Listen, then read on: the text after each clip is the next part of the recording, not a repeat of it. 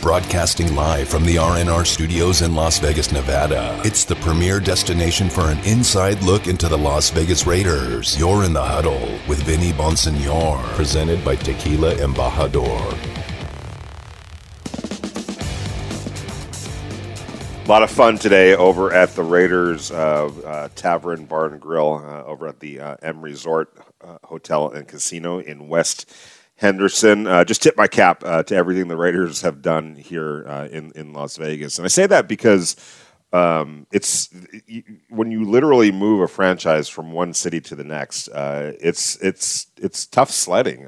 There's a lot that goes into it, and there's a lot of arms and legs and trying to tap into the business community, creating a new fan base, the political, connections that you have to make and support that you have to get.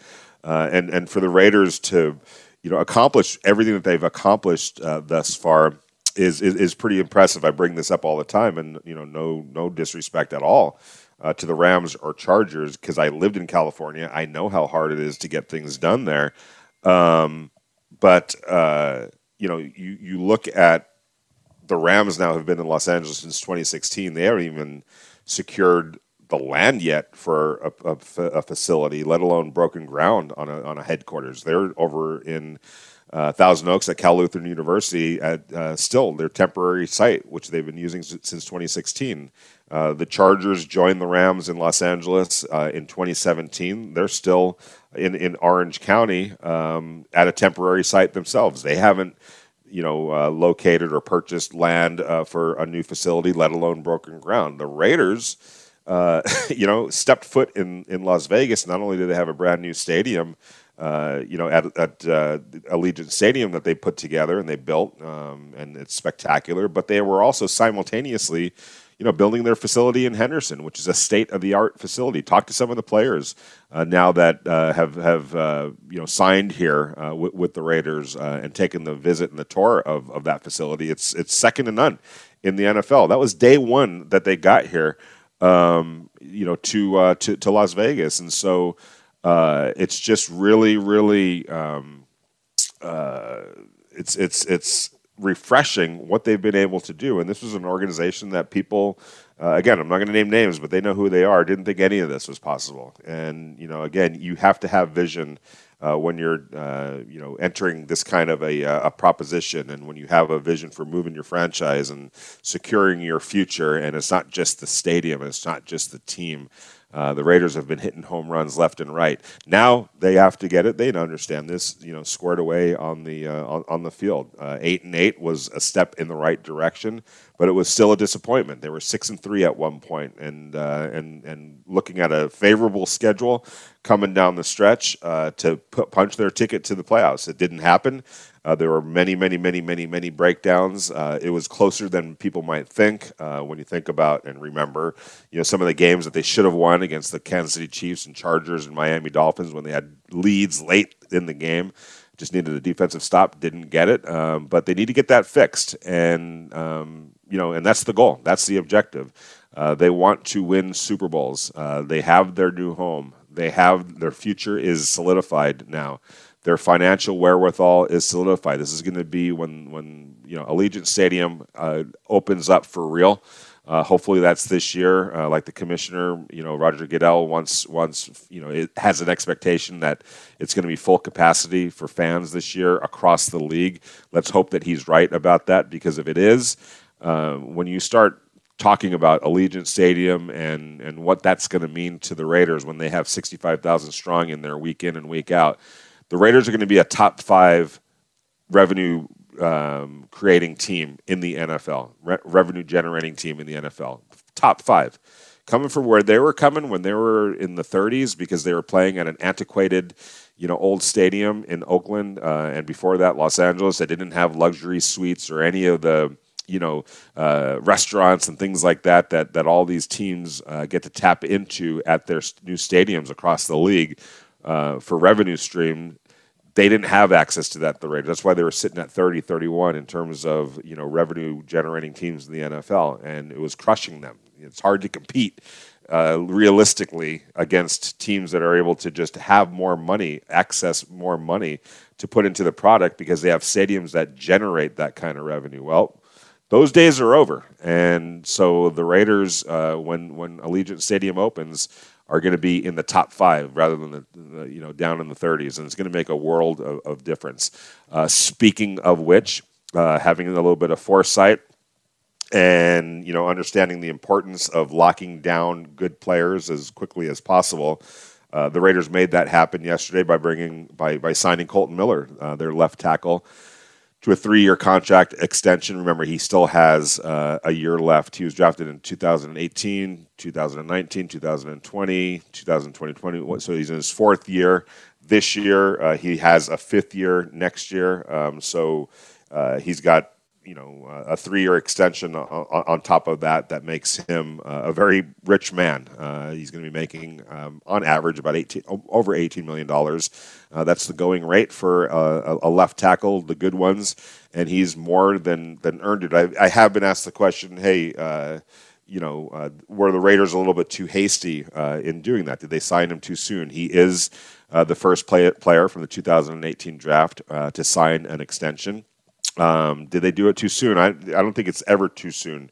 When you start talking about these things, when you start getting into the 4th year of a player's contract, a good one that you want to keep, it's usually the earlier the better, and for a couple of reasons. Number one, it's just a good gesture. You want to thank the guy. You want to get him locked in. So there's that. There's also the cost certainty now. They know what their left tackle is going to cost them, for the next 5 years or so. So there's that, and now they are able to, with that solidified, they could go address other needs because they know exactly what Colton Miller is going to be making through the length of his contract. So you get that cost certainty. You also get ahead of the process. Listen. The TV money is coming. In 2023, those new TV deals kick in a major way. The NFL, their new TV rights is an 80% increase over the deals that are about ready to expire. We're talking about billions of dollars of extra money that's going to start coming in, and we all know that players make. Of total revenue, players make 48.5%, goes directly to them. We've explained this before. I know savvy fans understand this. Salary caps are predicated on total revenue from the year before, then take 48% of that and slide it over to the players. And of that 48% total of the 100%, you divide that by 32 teams. That's how the salary cap is predicated. Well, pretty soon you're going to see salary caps that are going way up, like it's going to get to $300 million, probably $400 million at some point because of these new TV deals and what it's going to mean for revenue and what it's going to mean for salaries and what it's going to mean for salary caps. So that's going to happen at some point. And for the Raiders, they've kind of beaten the whole process to the punch by going ahead and re-sign or extending Colton Miller. I don't have all the details just yet. I've been checking to find out what exactly it's going to look at. What we do know, it's $42.6 million guaranteed, and he is signed now through 2025. So you've got 2021, 2022, 2023, 2024, 2025. The next 5 years. 2 of those years, 2023 and 2024, are going to be seasons where that new TV money starts really kicking in because that's when the contracts begin. That's when the new money starts flooding in. So they have already squared away 2024 and 2025. They already know what they're paying Colton Miller. So now as the Raiders what your left tackle is going to cost you. Having that kind of cost certainty is really important because also you have other players that are going to be coming up. Right behind him is Clelin Ferrell. I do believe Clelin Ferrell gets a second contract. I do believe Josh Jacobs will get a second contract. It's tricky with running backs. There's a body of belief that do you pay a running back for a second turn? Do you give the running back the big contract? After the rookie deal. Gets a little dicey. Look at the Rams, with Todd Gurley. There are cases to be made where it's just too risky. The volume of hits, the physical toll. Do you get your money's worth on a second contract for a running back, or do you just go draft another guy and not have to worry about extending that contract for the kind of money that a player like that would expect and rightfully should get. So we'll see about Josh Jacobs. Other guys that are going to start coming up, Hunter Renfrow is a guy that you're going to want to keep, right? Trayvon Mullen has a big year ahead of him this year, a second-round pick, and guys like that are drafted beyond the first round. Now you only have those guys under control for 4 years, so Trayvon Mullen is going to be coming up here pretty soon. Hunter Renfrow is going to be coming up here pretty soon. So you have to always be looking at all of those situations and all of those dynamics on your roster. We keep talking about how there's 53 pieces to that puzzle, and all those pieces need to fit together to complete a puzzle. That puzzle that's under the salary cap, and it's hard to do, and it takes a lot of foresight. It takes a lot of. You're going to make some tough decisions. You have to make difficult decisions. That's why Rodney Hudson isn't here now. That's why Gabe Jackson isn't here right now. You think the Raiders really thought, oh, we're a better team without those guys? They could be. Their replacements could play better than those two guys. But that's chancy thinking at this point. The chances are you're going to take a little bit of a step back in play. You hope it's not a huge dramatic step back. And we've seen far too many times where young players get the opportunity, young players seize the opportunity and turn out to be just fine at a fraction of the cost. And obviously that's what the Raiders are counting on. But it just kind of goes to show you, and it goes to the point of you're always making difficult decisions in terms of your salary, in terms of when to hold on to a player, when to extend a player, when to offer a second contract, when not to do that. There are times where, and the Patriots have been really good at this, and so have the Rams have been doing this really well recently, and that is saying goodbye to really good players instead of extending them. John Johnson comes to mind. Corey Littleton comes to mind, where the Rams said, you know what, we would love to have you, but we can't fit you in. We're going to have to move on. And you collect the compensation pick and reinvest in another young player. We talked about this yesterday about how to do that, the successful teams that are able to do that and make those hard decisions and not feel a huge kick to the gut because you're losing a really good player and not adequately able to replace them. The good teams are able to make those transitions, to make those decisions, to say goodbye to a really good player because you believe you have a good player waiting in line. The good teams are able to draft and develop. You're in this continual phase of drafting and developing, and we've talked about this, how you might not see that player as a fan for a year or two. They call it red shirt, taking red shirt years and development years. Andre James is a perfect example of that. Raider fans don't know, what he's really capable of doing. He's played one game in his career, his 2-year career here. Played reasonably well as a rookie in that game. But what a Raider fan? There's no way that Raider fans, myself, and I'm not a fan, but I'm a reporter. I haven't seen Andre James play. I've seen him in practice, but that's without pads, generally speaking, and you're not going full speed. It's not tackle into the ground. It's not a real rep that you're going to get in a game. So I don't know, if he's going to be able to hold down the fort. And how can we?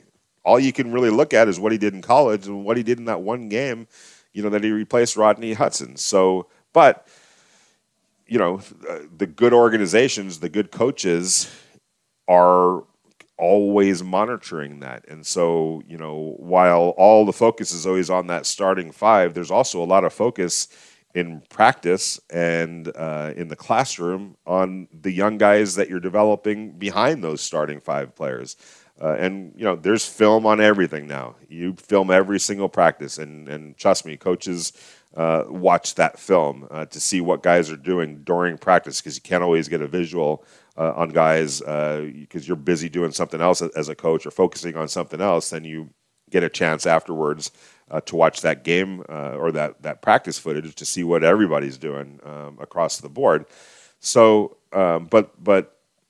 again, you're making these difficult decisions over and over and over again every single year on who to bring back and who not to bring back, and hoping that you have adequate replacement in mind when you have to say, unfortunately, hey, we can't bring you back. And that was the case with Rodney Hudson. It was the case with Gabe Jackson. They didn't want to necessarily lose those two players. I mean, were stalwarts along the offensive line, guys who were anchors on this offensive line for more than a few years.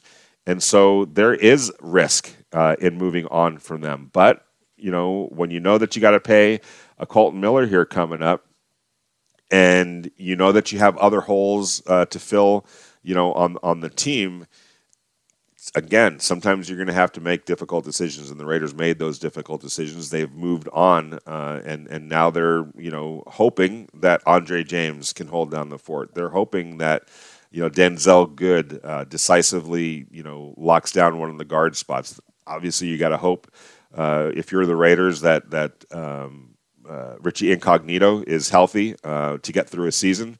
I think he's got probably one last run in him, and if he's healthy, then he should be fine. In fact, I think the Raiders missed Richie Incognito quite a bit last year. But hope that he could get another season so that you now have your center, your guards, and your left tackle, and now the big need is the right tackle. Talked to Evan Grote a little earlier from Silver and Black today and Just Pod Baby, and echoing what Tom Cable said in a recent article by Vic Tafer in The Athletic, that singing Brandon Parker's praises. And I would caution that, hey, it's April right now. What else is he going to say, right, about Brandon Parker? But I think it would be chancy, to say the least, if you're going into next season counting on Brandon Parker, who just hasn't been able to lock it down when given the opportunity. It just hasn't worked out yet for him. He's got the physical skills. He obviously, looks the part. But for whatever reason, when he's been given the opportunity, he hasn't been able to seize it. So we will see. We're going to go out to the Raider Nation listener line. And Raider Dave is in Denver, wants to talk about the Raiders. How you doing, Raider Dave? Well, I'm doing pretty good. I'm really glad you brought up about revenue, and I think that the forecast is right. It is going to get pretty darn huge. But one of the things that I do want to point out, and I'll lead to what I'd like to get as a fan of not only the NFL but the Raiders, is point out the vision that Al Davis had in moving the team to Los Angeles, because he understood what pay-per-view was going to be, and he wanted to be in the biggest market where he could make the most money, with that being the future. So jump forward to today, where we have a world in which everything seems to be offered on a stream. Me, as a Raider fan, and I listen to Raider Nation Radio, I don't live anywhere near Vegas, but I'm tied in, I'm locked in, and I really love the Raider broadcasters. If I jump back to being a kid, I did not want to listen to Bill King. And I think there's a way that if the NFL could make a little more money, maybe pay in to get off like oh this. Man, Raider Dave, can you call right back? And, you're breaking up just a little bit. If you could give us a call right back, we'll get Raider Dave right back on. But talking about the revenue, and I want to hear what his where he was headed with that. But there's no doubt that the Raiders are going to be in a really good place financially. And it's not that they've been in a terrible place financially. They were, I think they spent top 5 in terms of cash last year. They were top Raider 5 Dave in cash Denver is back. Spending last year. So it's not like they're hurting. It's just that they're going to be really, really in a good position when the building opened. Raider Dave, thanks for calling back. If you can go ahead and finish your thought. I like where you're headed with it. Yeah, no, and thinking of the fact that we're all trying to stream stuff these days, we've got, Pluto TV, we've got all that kind of stuff. I think there's an opportunity not only for the NFL to make more money, but the teams to make money, and for us to listen to our hosts, to listen to Link, to listen to who the guys are on radio. And I know radio is different than TV. I work in radio. I understand that. But I think radio is even more descriptive. And if all the people out there didn't notice by not being in a press box, most of the time the guys on TV are calling the game off of a monitor anyway. So even the radio guys do that some because they have the video feeds in there. And I want to listen to my Raider broadcasters and stream the games. And I just think that there's an opportunity to do that and add to the revenue, not only for the team, but for the NFL. Okay, Raider Dave, and because I'm in a press box on Sundays, so I don't know how that works. If you can school me on that, when you're not able to listen to like a Raider broadcast on the radio, there's probably some rights infringements or things like that you can't do it out of market. Oh, absolutely. If you have to, like Raider Nation Radio is not going to pay for the rights to the game. They can't stream that. So they couldn't stream the video because the video is property of the NFL or property of CBS. So that all has to be worked out. But I think each team and their own website could eventually get to a streaming operation where it's just like what Al Davis thought, pay-per-view. Yeah, absolutely. And do you think that there's a lot of fans like yourself who would like to listen to the local telecast on the radio while watching the game out of market? Well, I think, I'd love to listen to that. The problem is the delay. The video delay for audio is different than video. So the only way to really get that right is for the teams to pay for the video from either CBS or NFL and be able to have that. Or maybe they're offshoot of NFL Network. But the fact is that the local hosts, Lincoln and Musburger, got to be the ones to call the game off the video so that stream, that feed, is actually in the correct time. That's really the only way it would work. Got it. Yeah, I mean, I think it would be cool if, just because you want that local flavor, you know what I'm saying? Like, and I'm sure you could listen to. And this, Vinny, there's going to be. It's not just CBS and AFC anymore. They're changing all that stuff around. You know that, exactly. Right? For like it's always funny because when I was younger, I'm sure you're probably right there with me. I'm just going to assume that, but like CBS was the NFC. They were the NFC. Yeah, with Fox Brent Musburger. Around. Right, exactly. Fox wasn't around, so it was NBC. NBC had the AFC. I can remember that because as a kid, watching all those. Such better announcers. They were more rounded. They did more stuff. You had guys doing NFL, and then the next weekend they would be doing, a billiard tournament or bowling or whatever. The guys were so much more rounded. Kirk Gowdy and Jack Whitaker and Jack Arute. Yeah, all those guys. Jack Whitaker, Dick Ehrenberg. So those are the voices that I grew up with. But yes, they were the AFC, and CBS had the NFC, and that's where you had Brent Musburger and Irv Cross and all of those guys, and their game telecasts. Vince Scully did football games back then on CBS. Absolutely.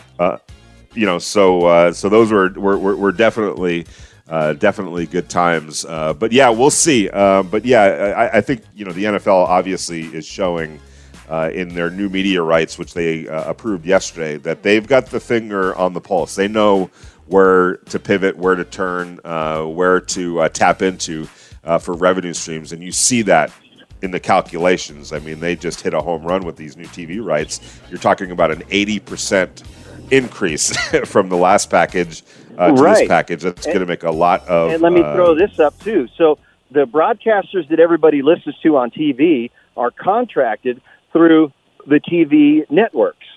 But if the teams have their website be able to stream the games, the teams are the ones that are end up paying Link and Musburry. They pay their own broadcasters for all of that. So where you're going to get into a streaming problem, if you want to do any history looking at how radio and the artists, once streaming started to happen for radio stations, ASCAP and all that went out berserk, and a whole bunch of laws had to be changed, and all the artists wanted their money. Well, as soon as you take any of the TV broadcasters that are calling games and you let them know that everything's going to be available over on stream, well, now your audience numbers are huge, so they're going to want to get paid more. So but they don't work for the NFL; they work for the network. So yeah, all that's absolutely going to have to get straightened out as they start streaming this stuff. But heck, we can pick and choose what we want to go ahead and purchase on our TV and our smart TV and all that. I want Raider Nation TV to where I can watch the game and listen to our announcers. Well, we'll try to make that happen. That's for sure, and I think that things are moving in certain directions where you're probably going to see a lot more things that are happening on the websites and things like that. Raider Dave, thank you so much for the call. Really appreciate it. You're in the huddle. Vinny Bonsignor, brought to you by Tequila Embajador.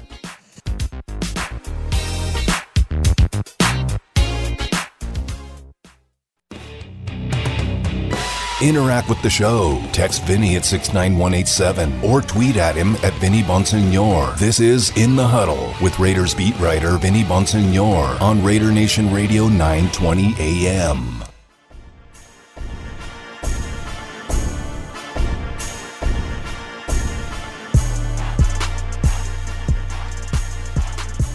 What's good, Raider Nation? Welcome back to Raider Nation Radio 920 AM. It is a Wednesday, and a beautiful Wednesday it is here in Las Vegas. You're in the huddle with Vinny Bonsignor, brought to you by Tequila Embajador, and talking about the draft, talking about the new TV rights deal that's going to pump in a whole bunch of money here into NFL teams and NFL players, talking about Allegiant Stadium, what that's going to mean for the Raiders in terms of their revenue and their ability to really compete on a league-wide basis. When that building opens up fully, obviously last year was a wash. Fans weren't allowed in to Allegiant Stadium due to COVID-19, but when it opens up for real and they're 65,000 strong, the Raiders are going to be a top 5 revenue team in the NFL, and that's the reality, and that's a new reality for them. And this is really, really just the beginning right now, as far as the Raiders' present and future here in Las Vegas, and what this move for them here to this market is truly going to mean. And obviously, it all comes down to, from this point forward, making the right decisions, drafting the right players, developing those players, just being on top of things as an organization in terms of the personnel. But the financial might to be able to make things happen becomes a really important factor. Look at the Rams, okay? Look at the Rams moving from St. Louis to Los Angeles, and the owner didn't change. It was the same owner, right? It was the same owner, but the power of being in a bigger market, in a having revenue now that you're going to be able to tap into from SoFi Stadium, and just being in the market of Los Angeles, it was a game changer for the Rams. And so look at the bold moves that they make and the aggressiveness that they show in bringing in players and signing players to big contracts. I think that that's an approach that they're taking. I don't know that the Raiders are going to be as aggressive. Maybe they don't need to be as aggressive in the Rams case. You think about where they were in 2016. They were a horrible football team. We were sitting there in Los Angeles thinking, man, we waited 20-something years for this. Send them back to St. Louis. But they made some good moves. They went out and signed some players. They got aggressive. They had to get aggressive. That roster was terrible. And they hit on some players, and they hit on their coach, and the next thing you know, they're playing good football, and now they're pumping money into the product and signing players to big contracts and things like that. But that wasn't necessarily the case for them in St. Louis because they were at the bottom of the rung in terms of revenue. And while the owner is super, super rich, he's not dumb. He's not going to be necessarily, putting his own money into it. It doesn't really work that way. So being in a great position in terms of the market that you're playing in, the resources that are available to you in that market, the stadium that you're playing in, the revenue streams that stadium can create for you, that's what the game changer is for everybody. And you're going to start seeing that more and more with the Raiders being here in Las Vegas. And I give the Raiders just a tremendous amount of credit for the vision that they had for themselves here in Las Vegas and making it come to fruition. And I know you're saying, well, Vinny, they were still 8-8 last year. And I get that, and I understand that. And there isn't anybody over at the facility in Henderson who is satisfied with that at all. It keeps them up at night. It keeps them up at night, and there is an obsession to get that fixed, and it hasn't happened as quickly as everyone would have hoped. Since John Gruden took over here 3 or 4 years ago in 2018, but there is progress, and it's important not to lose sight of that. This roster is in a much better position today than it was in 2018, without question. Without question. Now you need some of these young players to really step up. You really, to take steps forward. I think it's going to be a combination of them just naturally getting better. And when I'm talking about players getting better, I'm talking about mostly defensive players. Damon Arnett and Trayvon Mullen continuing to get better. Jonathan Abram needs to get better. Cleve Farrell continuing on the path that he forged for himself last year. Max Crosby continuing to improve. The additions of Yannick Ngakoue. Obviously, Corey Littleton needs to get better from last year. I think Nick Witkowski building off of what he did last year. Nicholas Morrow the same. That's what you need to have happen on this defense. But you also need to hit on some draft picks here. Gus Bradley needs to have the effect that he was hired to have, right? But also, when you're talking about young players, Henry Ruggs needs to take a step forward this year. And if you've been watching, paying attention on social media, he's definitely putting the work in, as is Damon Arnett. I think they work with the same trainer. They've been getting after it, and that's a good sign. And I think that, go read some of Damon Arnett's tweets and some of the things that he's saying and just reading between the lines. He's ready to come back with a vengeance this year. And, I think there was something about, hey, walk a mile in my shoes, something along that effect, where, kind of maybe the way he was judged last year by some fans who didn't have the full picture of what was going on. I've tried to, I'm not making any excuses for Damon Arnett. It is what it is. The guy was hurt. The guy was hurt for pretty much the whole season. It's hard to believe that a guy can have wrist surgery after week 3 and then come back 7 weeks later or so and be 100%. It just doesn't work like that. Like, life doesn't work like that, Imagine going back to myself, after 8 weeks of coming off of a broken wrist, getting it operated on and fixed, and coming back 8 weeks. You think I'm going to be able to type without a little bit of pain or a little bit of discomfort 8 weeks later? I doubt it very seriously. I do. I'm no doctor or anything like that, but I bet you anything that I'd be in a little bit of discomfort. And here comes Damon Arnett, a rookie in the NFL, going back out there on the football field after gutting out a very painful injury for the first 3 weeks of the season. Yeah, it's not going to be good, probably.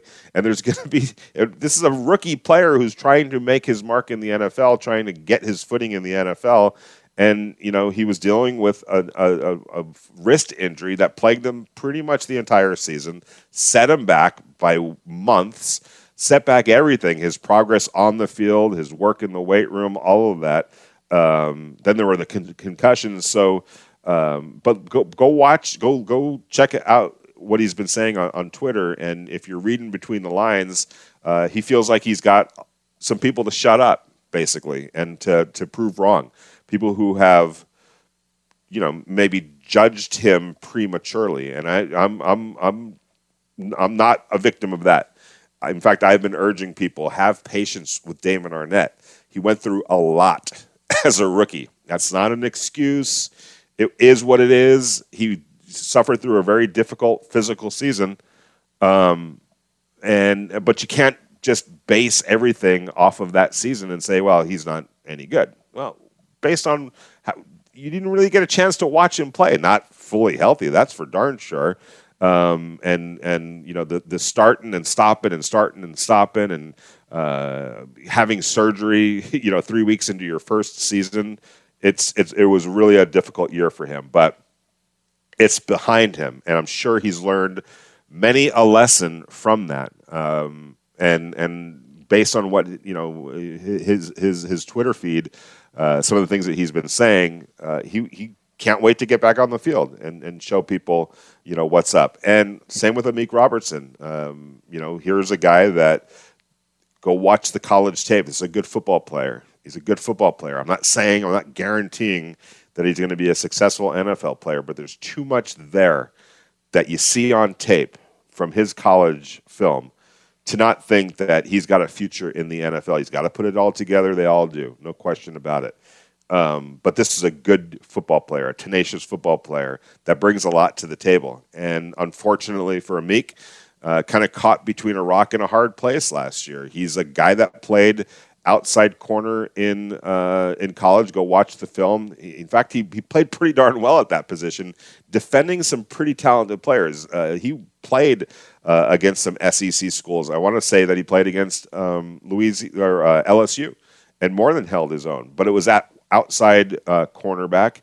He's more of a slot cornerback profile, with his size, about 5'8" or so. So the vision for him was to move him to the slot.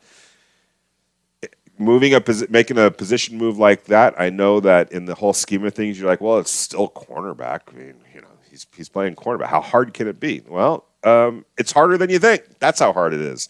You're seeing the game from a different vantage point when you're lined up inside in the slot. Furthermore, there's more run responsibilities because of where you're situated on the field. So you're seeing things from a different vantage point.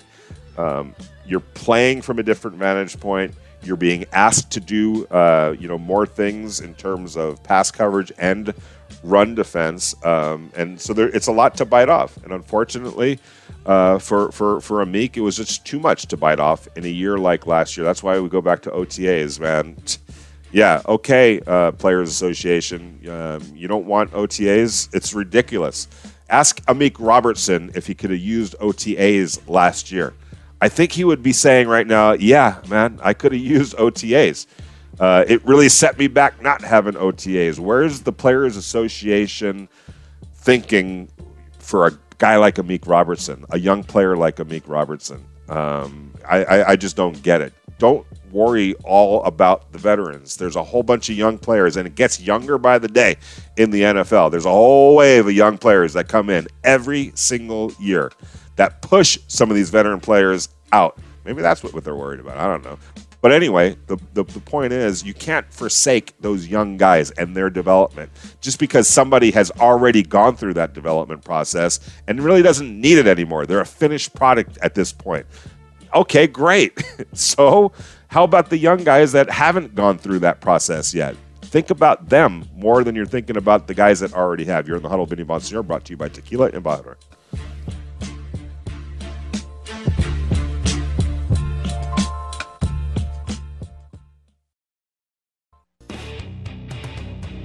Interact with the show. Text Vinny at 69187 or tweet at him at Vinny Bonsignore. This is In the Huddle with Raiders beat writer Vinny Bonsignore on Raider Nation Radio 920 AM.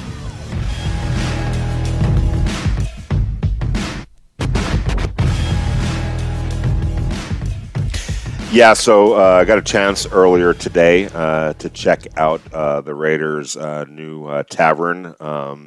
It's the Raiders Tavern Bar and Grill over at the M Resort Hotel and Spa. By the way, saw JT the Brick over there today. Good to see my good friend JT and all my new friends in the media out here in Las Vegas. It's a whole new crew, but making a lot of friends, and it's really a good group.